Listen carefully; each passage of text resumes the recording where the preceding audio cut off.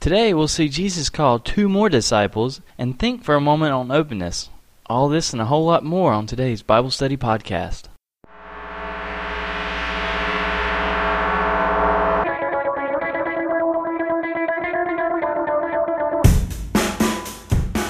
Welcome to another edition of Bible Study Podcast. It's Friday and my name is Justin. It's great to have the many of you out there listening to come back and hear us again, and I really appreciate all of you who are listening for the first time. Today we'll be continuing in the Gospel of John as we'll look at John 1 verses 43 through 51. Since today's study will be a bit shorter than usual, we're also going to talk just for a moment about something I've really been pondering in recent weeks, and we'll talk about that near the end of the podcast. First, I'd like to remind everyone that you can always get in touch with me at biblestudypodcastsjustin at gmail.com. Also remember that if you would like to submit music to be played during the podcast, you can, as long as it is an original piece of music or you own the copyright, and you can put it in MP3 format or WAV format, and email it to me at biblestudypodcastsjustin at gmail.com.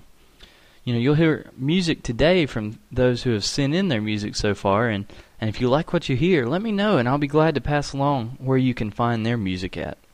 Finally, I'd like to thank all of you who have been praying for my dad.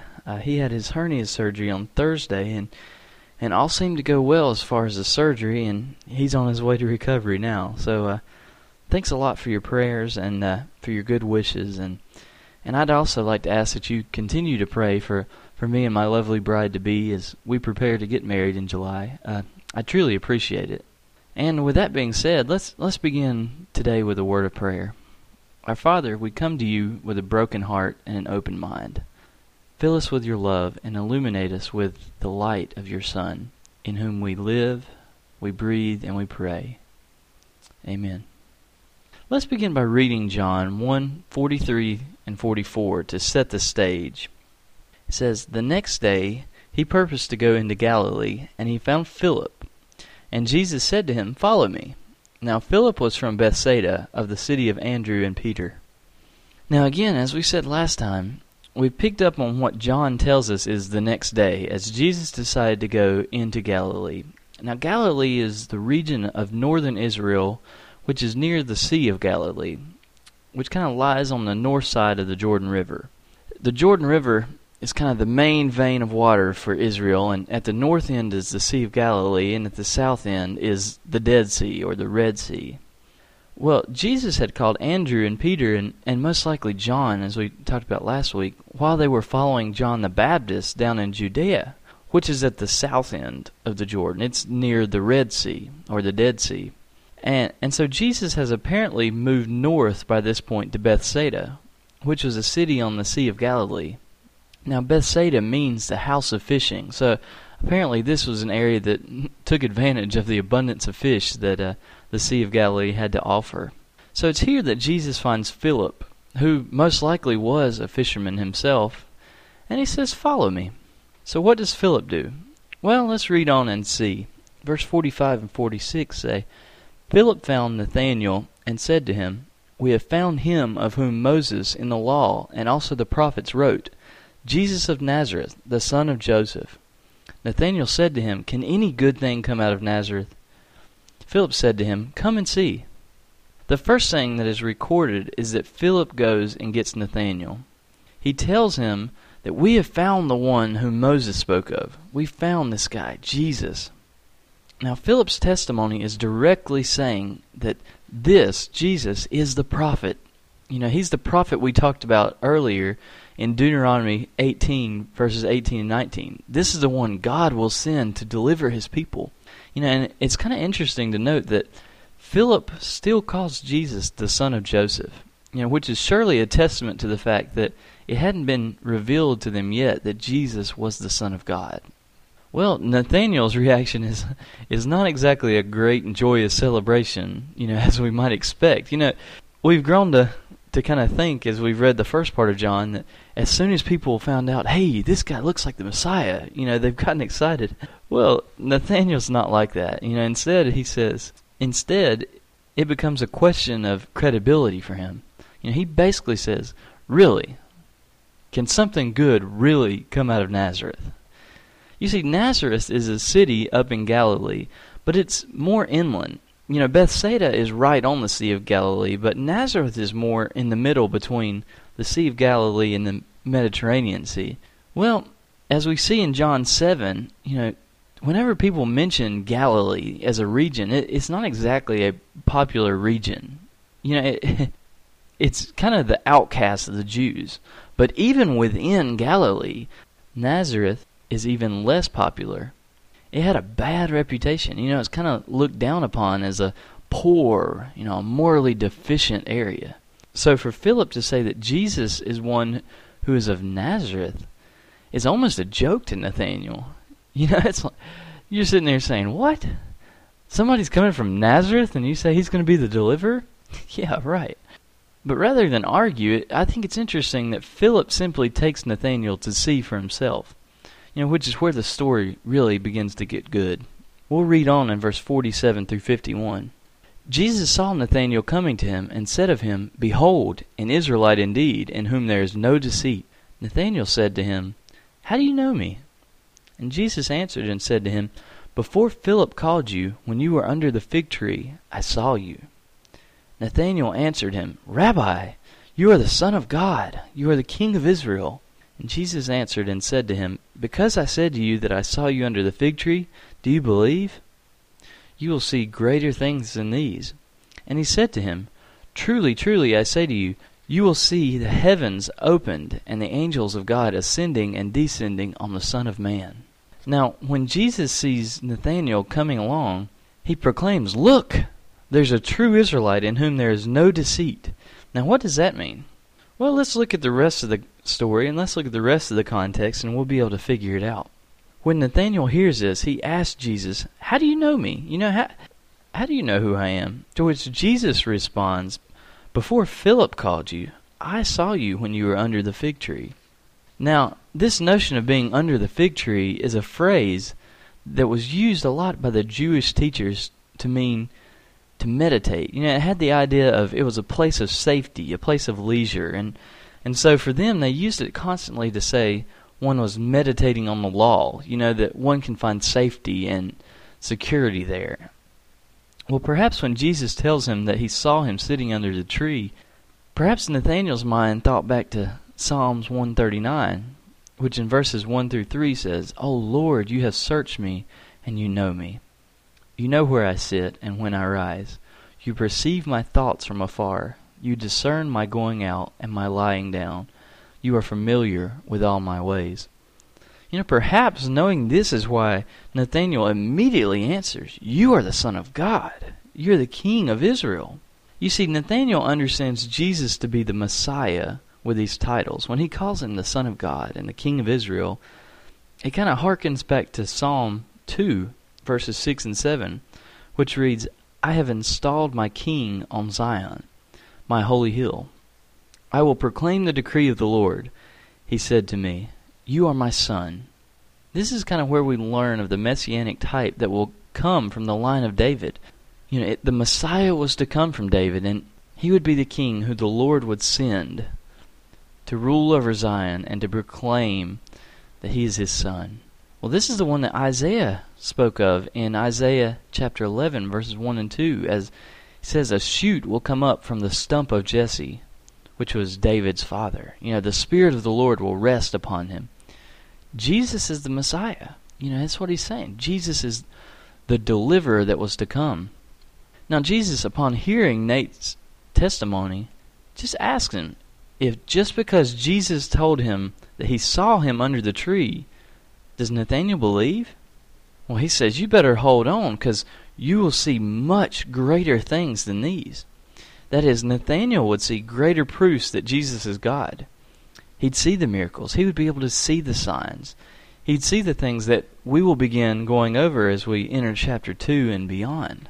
And so Jesus continues, truly, truly, meaning this is important. You will see the heavens opened and the angels of God ascending and descending on the Son of Man. Now this is where we can really begin to grasp verse 47 that we mentioned earlier. As we said in verse 48, apparently Nathanael was meditating on the law before Philip came. Well, many scholars believe he must have been thinking over Genesis 28, verses 10 to 17, as this is exactly what Jesus is making reference to. In Genesis 28:12, we read that Jacob, who would later take on the name Israel, had a dream in which he saw a ladder that went from earth to heaven, with angels ascending and descending. At the top was God, who in the dream promised that he would be with Jacob and would bring his family back to the promised land. Now Jacob was known as one who deceived, as a trickster. He had tricked his father into blessing him rather than his brother. He had kind of swindled his brother out of his birthright. And yet God revealed himself to Jacob. We'll come back to verse 47 now, where Jesus says that Nathanael is a true Israelite. That is, he is part of God's chosen people, but in whom there's no deceit. That is, he's a descendant of Israel in whom there is no Jacob. In other words, God revealed much to Jacob, who was deceitful. How much more, how much greater, as verse 50 says, will be the things that Nathanael sees. In fact, he shows this right away in verse 51. This is exactly the same wording that we saw in Jacob's ladder dream. But now we see that the ladder that connects God to earth, or in other words, God to man, that ladder is no less than the Son of Man. In saying Son of Man, Jesus is speaking of his humanity and the suffering work that he will do as the Savior. It is through his death that we can be connected to God. Wow, isn't that incredible? We now see this beautiful picture of angels ascending and descending, going from the Father and revealing his message to the people on earth. And now we know that the only way that's possible is through Christ. What a picture. So what is it we're to take from this? Well, first, I think we can see that Jesus is the Christ. He is God and has come down and taken on flesh to be our deliverer, to save us from our sins. Second, it is through Christ that we can be in communion with God the Father. He is the ladder that connects man on earth to God in the heavens. He is the pure revelation of God to us, and he is the bridge for man to God. We should look to him accordingly as our only hope, as our only shot, because it's only through him that we can have any message of God at all. And finally, we can see how the disciples are being assembled, and we're beginning to see why they were called. In each case, as the disciple was chosen, he was pointed us back to the glory of God by recognizing Jesus as God. We should do the same in our walks with our Savior, as we strive to bring glory to his name in all that we do. After all, it is why we are called to follow. Well, that's all of our study for today, but before we adjourn today, I'd just like to talk to you for a moment about something that's really been repeatedly brought up in my life recently that may help you as well. And it's kind of this idea of openness. Now, I've recently seen numerous occasions where maybe a church would break apart because of a secret that was held among its staff, or where a family is in conflict because some members don't want to make it public that their son is really in need of help, or many situations like that. And they're just situations where someone's choice not to be open or not to be fully honest about a situation has kind of led them into trouble. And sadly, I think this is often carried on when we go to church, when we go and hang out with our Christian friends, as someone's kind of reluctant to tell others of a burden that's on their heart, or because they just don't want to appear as someone who has a problem. They don't want to sound like a whiner or something like that. So instead of saying what bothers us, and instead of letting others know how we're doing, we just kind of say we're fine and move on, and we never allow those who care about and love us to pray for us or to help us. It's kind of with this in mind that I would like to propose a challenge, both to you and myself. My challenge is for us as children of God to become more open and honest with our brothers and sisters in Christ. Now, what I'm not saying is for us to start sharing things that really should be kept private. Things like the conversation of a wife and a husband, or or a parent's knowledge of something that's really embarrassing to their child. I'm not saying that we should share everything. I'm not saying that we should, to kind of steal a phrase from my mom, air our dirty laundry. What I'm saying is, we should share with those who we are close with those things that worry us, the things that bother us, the thing that hold us back somehow. We should talk about our successes. We should talk about our joys. We should be about praying for our siblings in the faith and rejoicing with them when good things happen. But in order to pray for those close to us, we need to share what to pray for, what we need help with. My hope and my prayer for all of us is that we won't be people who just kind of put on our happy face and go and hang out with those closest to us, or go to church and act as though nothing was wrong at all. But instead, that we would be honest and we would tell friends, that we'd be able to say, I just really need your prayers this week. This is bugging me. Or we could rejoice. We could go up to friends and say, rejoice with me over this good thing. This is awesome that happened. Look what the Lord is doing in my life. Or, that we could ask friends, what's on your mind? What is it that I can help you with this week? Or what can I rejoice with you over? What is it that we can praise about? If we can do that, if we can be more open, if we can be more transparent with people, I think our lives would be much better, and I think our Lord's love would be much more magnified. Well, that's just my thought, and you can take it or leave it as you please, but if you have any thoughts of your own about that, please feel free to let me know at biblestudypodcastsjustin@gmail.com. But until next time, may God bless and keep you.